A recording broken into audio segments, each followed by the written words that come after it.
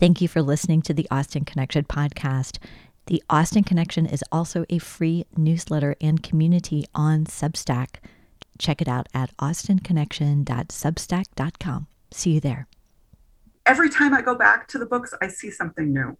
Every age, every experience that I've made it through, it gives me a new way into those senses. And there are a lot of books that we love, but that we can't really imagine rereading with the same level of love, I think. And for me, that makes Austen just really remarkable. Devoney Looser has dedicated her teaching and her books and so much of her life to connecting through literature and Jane Austen, even when it comes to her personal life, her marriage to Austen scholar George Justice, and her roller derby career as Stone Cold Jane Austen. Devoney Looser is our guest today on the Austen Connection. And we're talking about the stories of Jane Austen, how they connect to us today and connect us to each other. Right now, Devoney Looser is working on a new book due out from Bloomsbury next year. It's called Sister Novelists, Jane and Anna Maria Porter in the Age of Austen. It's about two sister novelists writing, innovating, and breaking rules in the Regency and beyond. Devoney Looser is also the author of The Making of Jane Austen. And full transparency here, I'm lucky enough to call Devoney Looser a friend.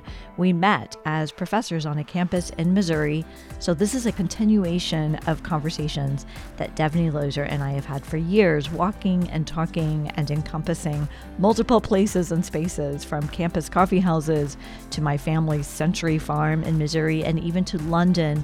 And in the past year, multiple Zoom brainstorms like this one. So we picked up these years-long conversations, beginning with a simple question I don't know if I'd ever asked her. Here it is. So let me just start, if you don't mind, with a couple of just questions about your personal Austen journey. What Austen did you first read? When did you discover Austen? Do you remember which book and which time and place? Absolutely. And this is a question that I really enjoy. It's a kind of conversion question, right? It's like if we were having this conversation when in a religious, yeah, exactly, right. So I love that this is where we start in the secular literature saturated community. Many people come to it with different kinds of questions, but I do have my awakening moment. And when was your awakening? I think this is a common story for a lot of Janeites, which is why the story resonates. It was my mother who handed me a copy of Sense and Sensibility and Pride and Prejudice bound together. I now have this book. It was a modern library edition of both of those novels that was published in the 50s. And she handed it to me because she said, she knew I was a reader. She knew I loved to read. And she said, here's one that I think you should read. We had books from her childhood or from church book sales in our house. We had a lot of books in our house. And I started to try to read it, and I really stumbled because I could not get at the language. But she was insistent. She kept kind of putting it toward me, putting it at me and saying, I think you should read this one. And I think it was maybe around the third time I tried it. Pride and Prejudice is what I started with. And it just really took, it was like, oh, wait a minute, this is kind of funny. And, and I like these characters and I like the story. So after I got my PhD, I learned that my mother had actually never read Pride and Prejudice before. And to me, that actually made her giving it to me even more meaningful. She is not college educated. She wanted me to have an education. And the idea that Austen could be handed down from mothers to daughters, even mothers without an education, to say, here's a way for you to have access to more opportunities, is what the books are about too, in a way, right? I mean, the mothers aren't always the ones doing it in the books. In fact, they're often not. But the books are functioning as that, opening up worlds, opening up possibilities, and opening up education, self-actualization, that this is to me meaningful, that my mother knew that this is a book that educated girls should read and that she wanted it for me. She was tapping into something that she hadn't had herself and just trying to give that to you. That's awesome. So you're professor, scholar, writer, you could focus on a lot of writers, and you do at the moment. You're focused on other, novelists, sister novelists. But what attracts you to the conversations about Jane Austen and teaching Jane Austen? And you've got the great courses. What attracts you to Jane Austen now as a grown-up scholar? I think the thing about Austen that keeps me coming back to her is how rereadable she is. And lots of people say this in the critical community and the Janeite community alike, with scholars and Janeites alike. But I think even anyone who picks her up casually, having not read her in 20 years or never read her before, there's a complexity there on the level of sentence, paragraph, plot that is really, to me, enriching, I guess, or generative. It generates ideas. And every time I go back to the books, I see something new. Every age, every experience that I've made it through, it gives me a new way into those sentences. And there are a lot of books that we love, but that we can't really imagine rereading with the same level of love, I think. And for me, that makes Austen just really remarkable. The idea that you can go back to her, every year. A lot of people who love her books read her every year, all 6 every year. Do you know that joke from Gilbert Ryle? The philosopher, no. The philosopher Gilbert Ryle was asked, this is, a century ago, asked, "Sir, do you read novels?" And he said, "Yes, I do, all 6 every year." I've never heard that. Yeah. So this is a good Janeite in joke, right? That the only novels there are these 6. Obviously not true, but. There are even other Jane Austen novels. Exactly. Ryle was not thinking as capaciously as he should have been with her fiction. But the rereadability is how I would answer that. So, Jane Austen can be, like you say, kind of adapted to your life as you go through different things in life. But you, with the Making of Jane Austen, have really documented how not only individuals can adapt Jane Austen to their lives, but movements can adapt Jane Austen to their causes and just what's going on in the culture. And we see that in kind of exciting ways. Can you talk a little bit about why are her novels so adaptable throughout the last couple of 100 years? So, and I know you know this, I talk about this in the Making of Jane Austen, about the ways that various people of very different political persuasions find a reflection of their values or questions or concerns in her novels. So she's been used to argue opposing sides of political questions for 150 years and probably longer. I think this is partly to do with the fact that her novels and her fiction open up questions more often than they close them.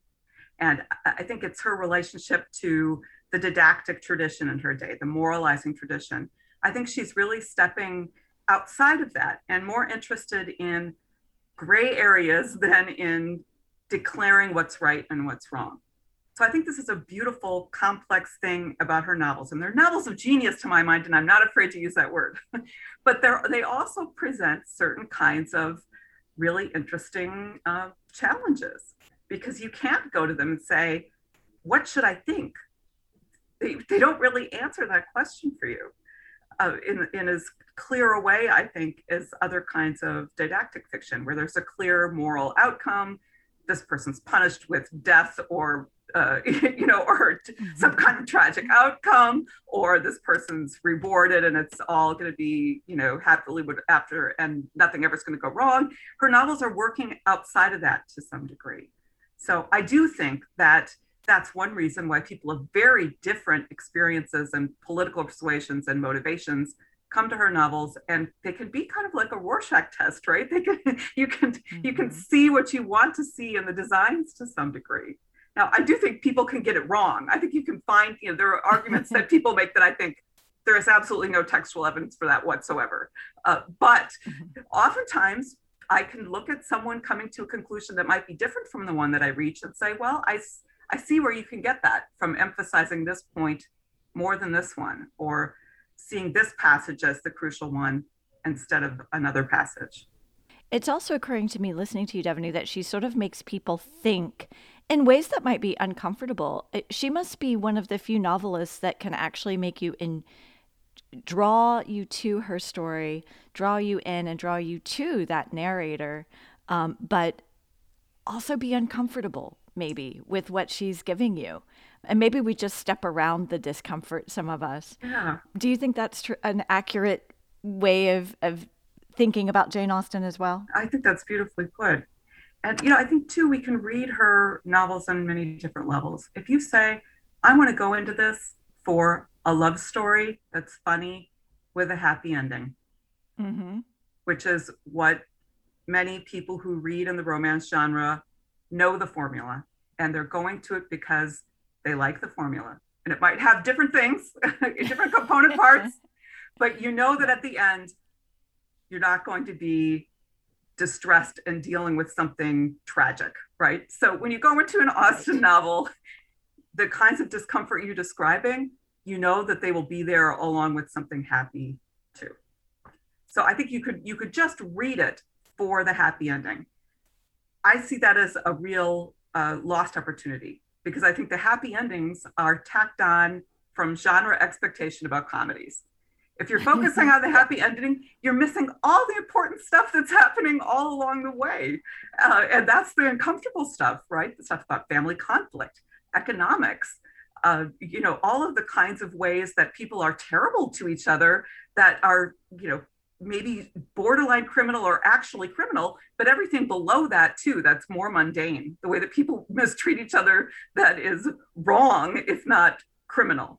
And that to me is what makes these novels uncomfortable, is that even those people who are doing terrible things usually get away with it.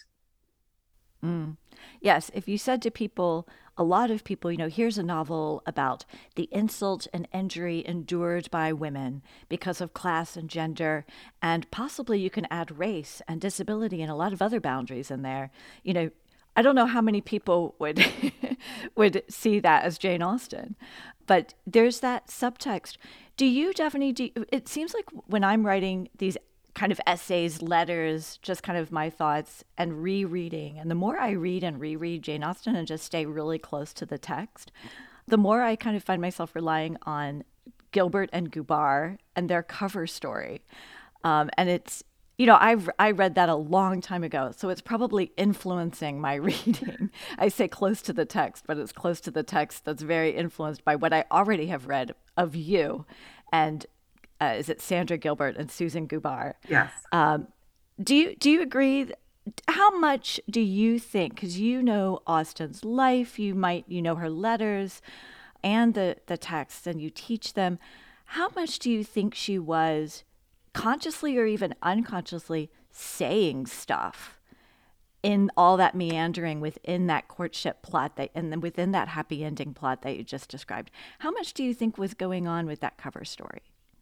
So I want to first start with the end of this, which is to say, I think every sentence is saying something else. So, and okay. not like it's a secret or there's something, okay. I think there are people who will say that this is a code for a completely other world below the surface. I'm not sure that I would go there, but I do think that these are novels that are trying to get us to investigate not only who the characters are, but who we are. And so that there's always something else going on in any human conversation, right?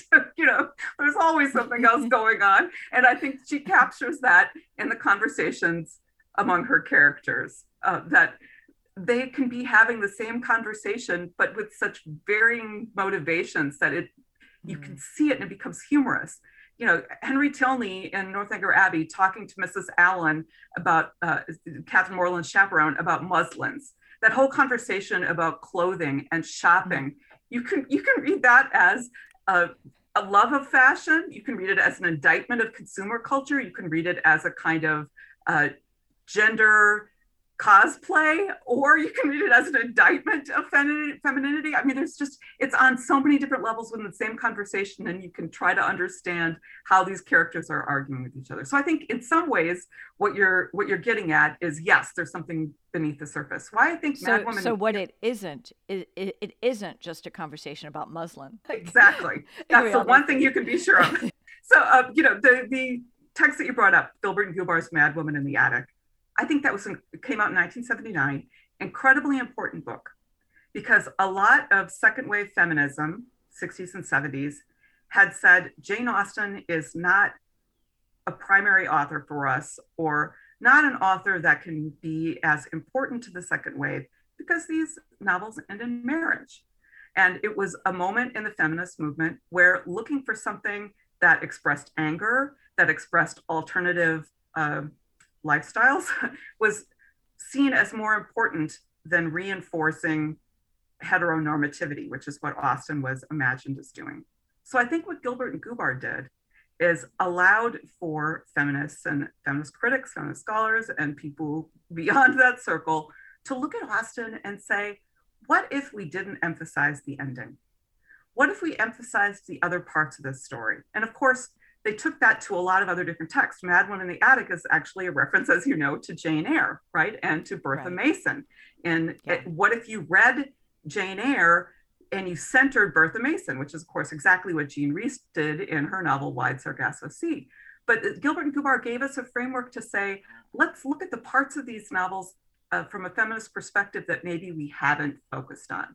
And I think it opened up so much possibility for Austen, reading it through that lens of saying, maybe there's more here than the ending. Maybe there's more here than heteronormativity. Yep. You know, this is a lot more going on, and I'm really grateful to that book for doing that. I do think there is some tendency now to turn it all into, well, it doesn't mean this, it means this, exactly the opposite. To me, that's doing exactly what we shouldn't be doing, which is closing down the text. Okay, here's a clue, now we'll find an answer, now we've got this new clue solved, next mystery. These are not mysteries with solutions. They are moral quagmires. And you can't solve a moral quagmire with a fact or an answer. I love that. I love the way you say, don't shut down the text. From Devoney Looser, people. Don't shut down the text. So I love the way you describe that 1979 Mad Woman in the Attic, because you're right. They were just, I guess, at a time when, you know, feminism was wearing Doc Martens and reading Hemingway and reading, you know, Kate Millett, right? Kate Millett, Sexual Politics. Let's find the sexism. It was sexism identification moment, which was really important because a lot of people couldn't see it until people like Millett and others said, oh my gosh, there's sexism here in every single book. How do we not notice this? You know, or every single piece of great literature, quote unquote. Yeah, and like, and they were saying these are women's lives. Like, let's interrogate what's happening with these stories by women about women, really going in depth in their lives, and they happen to be genius as well. You know, Devoney, you also say in your book, The Making of Jane Austen, that Jane Austen has in many ways been the making of you. This is getting back to you a little bit, Devoney. In what ways has Jane Austen been the making of you? I know a few of those ways, but why did you write that and what were you thinking? Well, I think, again, the reason this story resonates with people is because all of us who care about literature and who allow books to lead us places probably have moments like this. Mine is slightly more bizarre than most people's in that I now make a living from reading Jane Austen. And as you said, I read lots of other things too. I read Jane Austen in the context of the history of women's writing, which has been very opening up of territory for me as a scholar, and I hope leading people to read outside of her. But I've also been able to create a romantic life that started around conversations with her. And I know you know this, that I met my husband, George Justice, who's also an Austen scholar. We met over a conversation and an argument on Jane Austen's books. You know, you and I've had a chance to talk about this. What were you arguing about now? Again, what were you arguing? What book? Was it Mansfield Park? It was Mansfield Park. So my husband, George, and I were introduced at right before a cocktail party that I was crashing, by the way. A friend of mine said, you should come along. And George had actually been invited.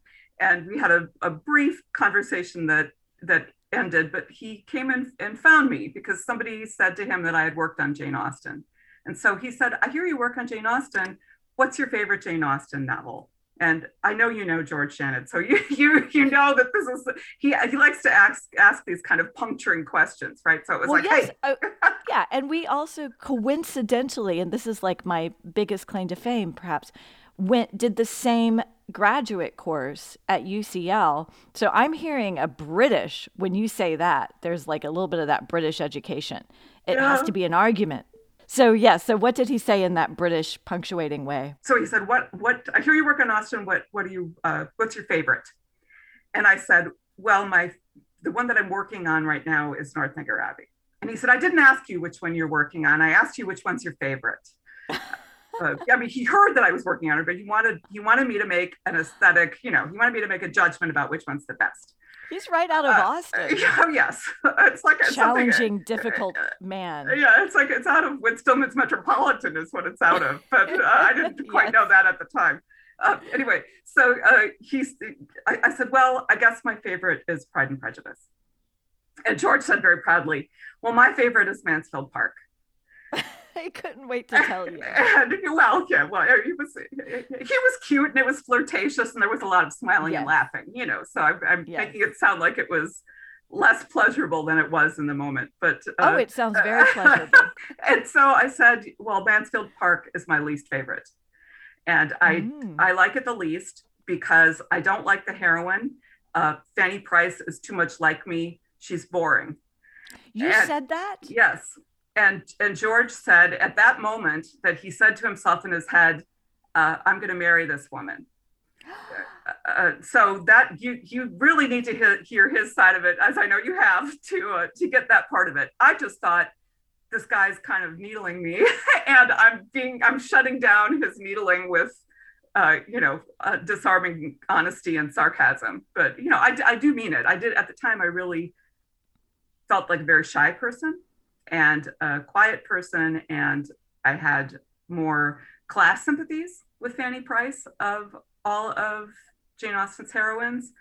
But I didn't like those parts of myself. I didn't like being quiet and timid and didn't appreciate her as a character, I think, in the way that I now do. Anyway, that's to go crazy. But he did end up proposing to me that night. And I said, yes, he asked me to marry him. And I said, no. I said, I don't believe in the institution of marriage. But what I can say is that he was very persuasive. And within about a month, we decided we'd have a Jane Fairfax and Frank Churchill style secret engagement. And we got married. We got married about a year later. So George was very persuasive. Awesome. Yeah. Yes, he is. That's awesome. I did not know that he had proposed and that you had declined on that same evening. That's interesting. And I love it that you relate to Fanny Price and find that kind of complicated. Now, I have to say, you have told me that story, Devoney, and I had forgotten the details about Fanny Price, but I learned them again from the First Impression podcast, where they were talking about you on that podcast and that you related to Fanny Price. And that got me thinking about who people relate to in Jane Austen novels. And I feel like Jane Austen is putting herself, I feel like all authors for much of the time are putting themselves in not just the positive aspects of characters, but, and I think you can take that too far. It's like Jane Austen isn't in any character in any of her novels, but she's also in every character, right? She's even probably in Mrs. Norris a little bit, think of your worst person. There's a part of her that wants to be Lady Bertram, probably, and there's certainly a part of her that's Fanny Price. And there's certainly a part of her that's Emma, who's also a difficult character. And so anyway, I love that you were trying to figure out, does George love Fanny Price? I think George loves underdogs who triumph. And I think to him, he likes the idea of people who weren't born to it sticking up for themselves. And he likes the idea of there being greater opportunity for people who weren't necessarily born to opportunity. And I think that's the story of his grandparents and his parents. So I think that's where he came to a love of that particular plot out of stories from his own family. So Interesting. Okay. Well, he should answer that, though. He should answer that. This is another podcast. I already have George on my list because I have loved the Emma, the Norton Critical Edition of Emma. And I know he put that together, edited that, and I want to talk to him about Emma. And I'm also going to have to ask him what he thinks of Fanny Price. Well, and he's working on a new book on Austen now. He's returning to that. So he'd be thrilled to talk to you, I know for sure, Janet. That's wonderful. I'm really jealous. I think the somebody, and it might have been the First Impressions podcast, actually talked to both of you. Yes. Yeah. I haven't even listened to that yet but I was just like, I'm going to save that. But I really look forward to listening to it. But Another great podcast. Another great podcast. And the hard part with when George and I do this together is that we've told these stories so many times that we don't necessarily let each other have our own lines.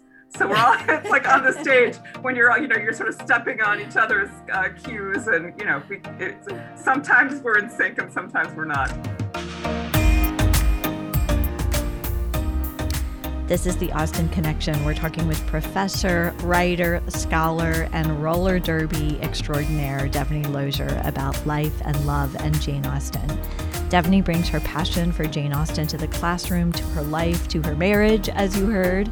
In this next part of the conversation, we talk about how Jane Austen straddles two worlds, high culture and pop culture, and how Devoney herself also participates in both of those worlds. Enjoy the rest of the conversation. So we've been talking about, the way people take on Jane Austen for their causes. You also talk about the fact that Jane Austen has sat very well and has kind of carried pop culture and high culture simultaneously. Almost no other artist, maybe Shakespeare, can carry those two at the same time. And you also walk both of those worlds. Can you talk a little bit about that? How are we doing with those two things right now? I mean, Jane Austen's probably bigger than ever before, right, today? And are we kind of bringing the high culture, the scholarly, and the fandom together in interesting ways and in productive ways? Yeah, that's like such a great question. And the greater than ever before, quite possibly, if only because of how communication is greater than ever before, right? I think Jane Austen TikTok she's global in a way that just sort of pre-internet, TikTok, which I am definitely to the side of, but before all of these kinds of ways, she couldn't have been global in quite the same way. But there were moments where she definitely popped in popular culture before now. Millions of people saw that Broadway play in 1935 that moved to the West End in London the next year. This was another moment of Austen pop culture saturation, where I think if we were able to compare it then to now, we might say she was in the imagination and the cultural imagination to a pretty great degree in these other moments too. But let's not go there. You're asking, now I'm in the weeds. Now I'm in the scholar's weeds arguing in terms of the question. No, it's great. So that's terrible. But I do think there is something about being in both worlds that really speaks to my sense of our responsibility as scholars to be educators, but also to be trying to understand the world outside of the academy and seeing that as a talking across, not a talking down. And there are moments where it's easier for scholars to remember that than others, but the talking across has really made new scholarly ideas possible for me. This is a divided identity. I think you're capturing that accurately in how you described it, Janet, but I want to make sure that I'm saying it's not a one-way street for me, that I have when we talk about teaching, those of us who are educators, we talk about learning from our students, and people often roll their eyes at that because it's the teacher's responsibility to teach, right? The teacher's supposed to be, but I think back to an old classic in educational theory, Paulo Freire's Pedagogy of the Oppressed, where he talks about differently located learners. And the Janeite community through JASNA has definitely brought home to me the ways that differently located learners can inspire each other and teach each other. And I think that is just really really crucial. And I love that Jane Austen has made this possible. We're talking, a lot of what we're talking about is her image, and how, there's a lot under the surface of the courtship and the marriage plot.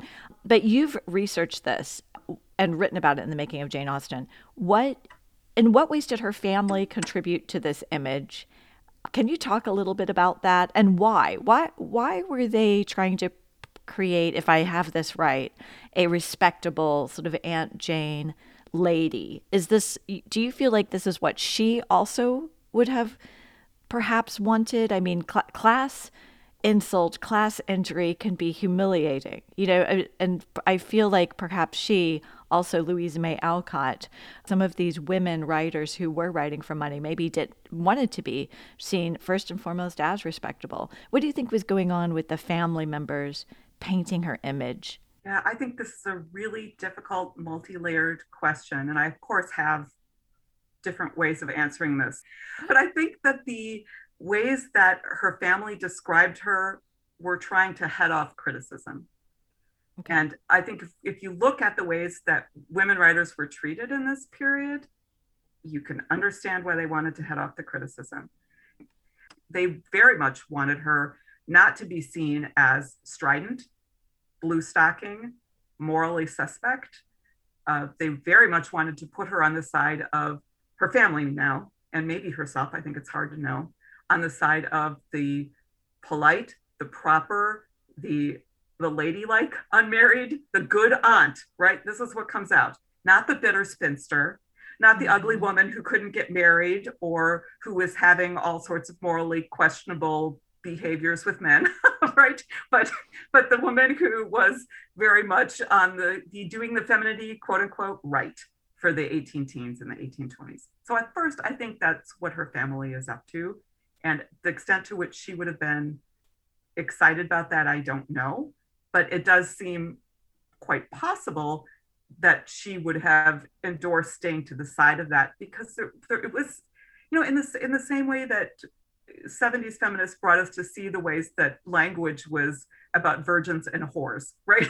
This, not that no one had ever noticed this, but I think second wave feminism, the women's studies classes made us look at the words that were used to describe women and their sexual experiences and say, wow, this is really unbelievable, right? Mm-hmm. So I think if we take that and we move that conversation back 150 years, I think the Austens were wise to the fact that you were not allowed to be anything other than one or the other. And it was very clear what you wanted to be. If your choice was to be castigated as the woman writer who is more virgin-like or the woman writer who is more whore-like, of course you wanted to be on the side of the virgin.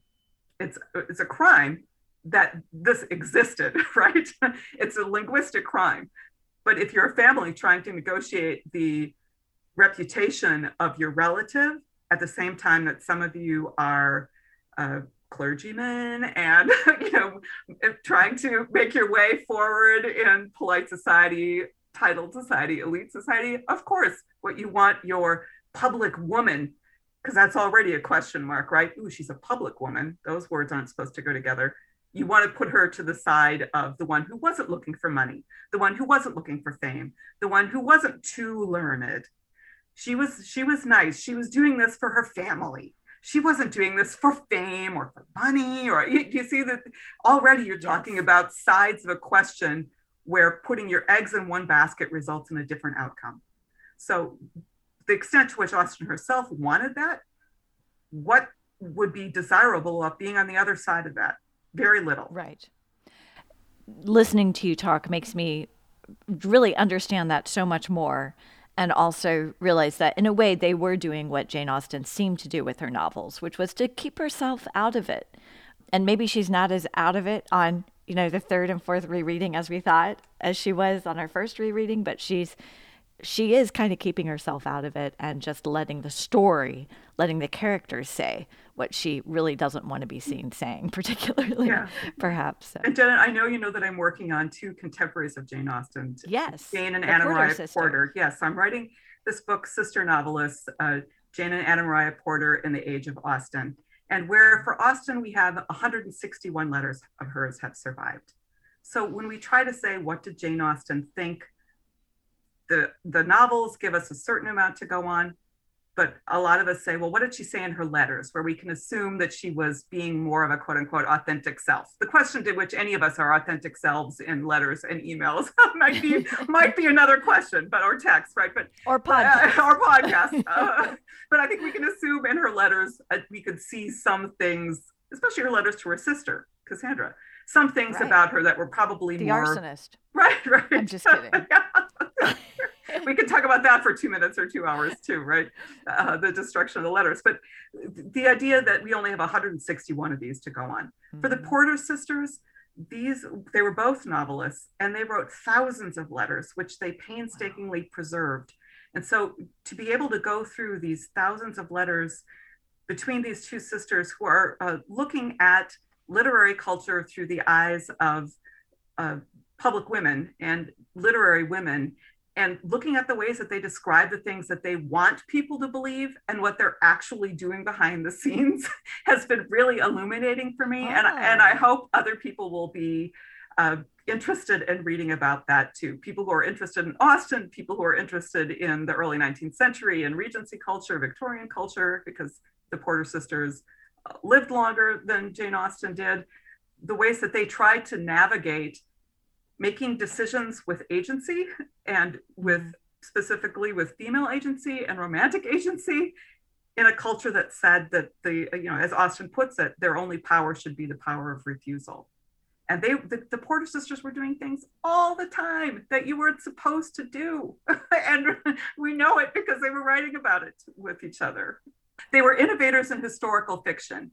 And Jane Porter claimed, I think with some accuracy, that she was the one who influenced and inspired Sir Walter Scott's Waverley, which was published in 1814. That's awesome. By that point, she'd published 2 historical novels. Wow. You had us at hello. Like, these are sisters writing to each other during the Regency and beyond, it sounds like, right? Mm-hmm. And just, they have each other, they're doing historic fiction. I mean, I just think #Regency is going to blow up over these 2 sisters. I think that sounds like a lot of fun. Thanks, Janet. I'm excited about it, as you can tell. Yay. I mean, it is. It's really cool. But I just feel like there is a hunger to broaden out these conversations. And you can see it. The conversations are being broadened out in such exciting ways, especially right now, like books like The Woman of Color. And, and then every conversation we can have about Bridgerton, like anything to do with the Regency and people's lives in the Regencies, and especially lives that we're sort of uncovering and that have been overlooked. Women writers, Black citizens of the Regency in Britain, and it's just, and so many others. It's just really exciting. So I feel like there's a hunger for these conversations. I feel like it's going to be very, very engaging. Thanks. I hope so too. And I think it's absolutely crucial and important that we start to try to understand race relations in the early 19th century and think about why we care about them so much now. That's what literature should do. I get really frustrated when people want to tell us that we're taking questions from the present and popping them back falsely onto the past. This is not at all what we're doing. Things are popping in our moment that we can see were also popping in Austen's moment.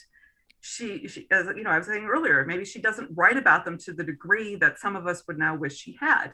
But these questions are there, and we are having a real opportunity through scholars like Gretchen Gerzina and Patricia Matthew and Manu Chander and others who are helping us look back to the abolition movement, look back to texts like The Woman of Color, which Linda Dominique edited in a fabulous edition for Broadview Press, and everybody should run out and buy.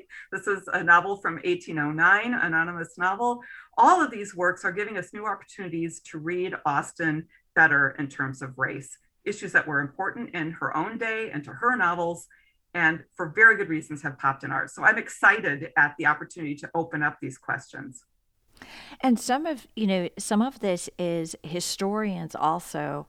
The Gretchen Gerzina in a previous episode alerted me to the National Trust report that was done, just sort of documenting the ties to the slave trade in these great houses in England. Such a simple thing, really, and very much a historic enterprise, not a political enterprise.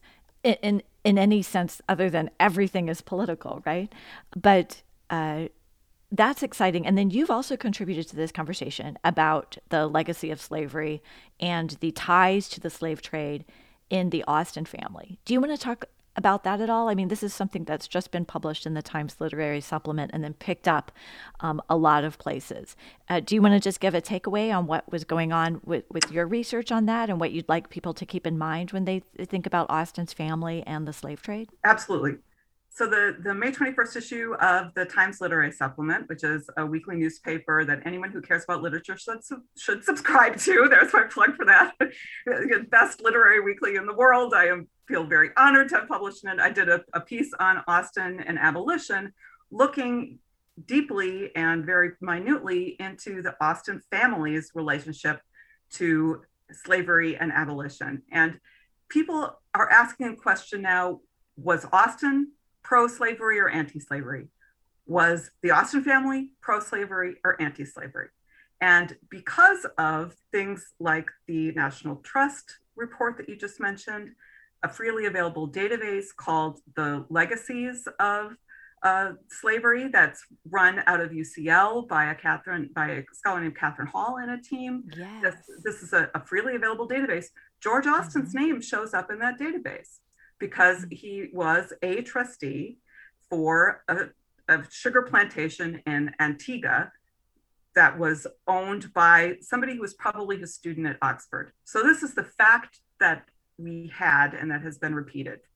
The Austens were implicated in the economics of slavery. And what my piece did is try to look at what that means and to try to deepen that conversation. And the takeaway for me is that the Austen family can be described as both pro-slavery and anti-slavery. And this is probably true for a lot of 19th century families, frankly, where you would have members who were on different sides, quote unquote, of these questions. But the moment we try to turn it into sides, we're missing an opportunity for further description and nuance. And what my piece shows is that George Austen probably never benefited financially from this trusteeship. He was a co-trustee, and I go into a lot of description about that. And that years afterward, 80 years after that, Henry Thomas Austen, we never noticed this before, Henry Thomas Austen was a delegate to an anti-slavery convention. So we have a member of the immediate Austen family, a political activist against the slavery movement. And I mean, against the institution of slavery and with the anti-slavery movement. So to me, this tells us that the Austen family was both of these things. And I think it's an additional piece of information for us to understand the ways that race and slavery come into Austen's novels and the ways that she is working with the difficulties and complexities of this issue that was central to the moment she lived in. What do you love most about introducing people to Austen? And what surprises you when you teach Austen with in a classroom or in great courses from people that you hear, from all the many Janeite and fandom conversations that you so graciously, drop in on and Zoom with? What do you love about introducing people to Jane Austen? Yeah, so these 24 30-minute lectures I did for the great courses, which is interestingly just rebranded itself as Wondrium. But I say there, and I say this at the beginning of my classes as well, I love these books. And I love the ways that these books have inspired me to be a better thinker, have created certain things in my life that have become possible and meaningful to me. But it is absolutely not required to me that anyone in my class come out loving them like I do. What I want is for students to find that thing that is meaningful to them and that generates meaning for them. That's generative, to go back to that word again. And I think when students take me at my word, I'm very grateful. I want them to read closely and think about these things, but it is absolutely not required that they see in them what I see. Awesome. I would love to, next time we talk, or if you can come back on another season, I want to dig in further to just some of the things I've enjoyed from the lectures. You do a whole lecture on carriages, and we could do an entire podcast on carriages, what they say about Regency customs, and just the whole the marriage plots, the family. You mentioned at the beginning of this conversation about terrible people and terrible parents, people being terrible to each other in the Regency world. I love that because people are still terrible to each other. So how Jane Austen gets through and gets us through is just kind of really fun to talk about. But maybe that's for next time. That would be wonderful. And, maybe you want to put this in or leave this out, but, your friendship over, it's more than a dozen years. How many years is it now? Do we dare even count? I know, crazy. It just is so meaningful to me. And that I have memories of us walking through places in where we're both located institutionally and places where Jane Austen was more closely located, having the opportunities to walk through those spaces with you and to talk not only about literature, but about our lives, and having a friendship with you that works on all those levels is just so amazing. And I'm so grateful for it. And the fact that you're doing this podcast just brings all of these things to many more people. And I honor you for it. And I'm so grateful to know you. Devoney, thank you so much. You just make my year saying that. Well, thank you so much, Devoney. It's great always to talk to you, Janet. Such a pleasure to connect. Same. Okay. Thank you, Devoney. Talk to you soon. Take care, Jen. Bye-bye. Bye. Bye-bye.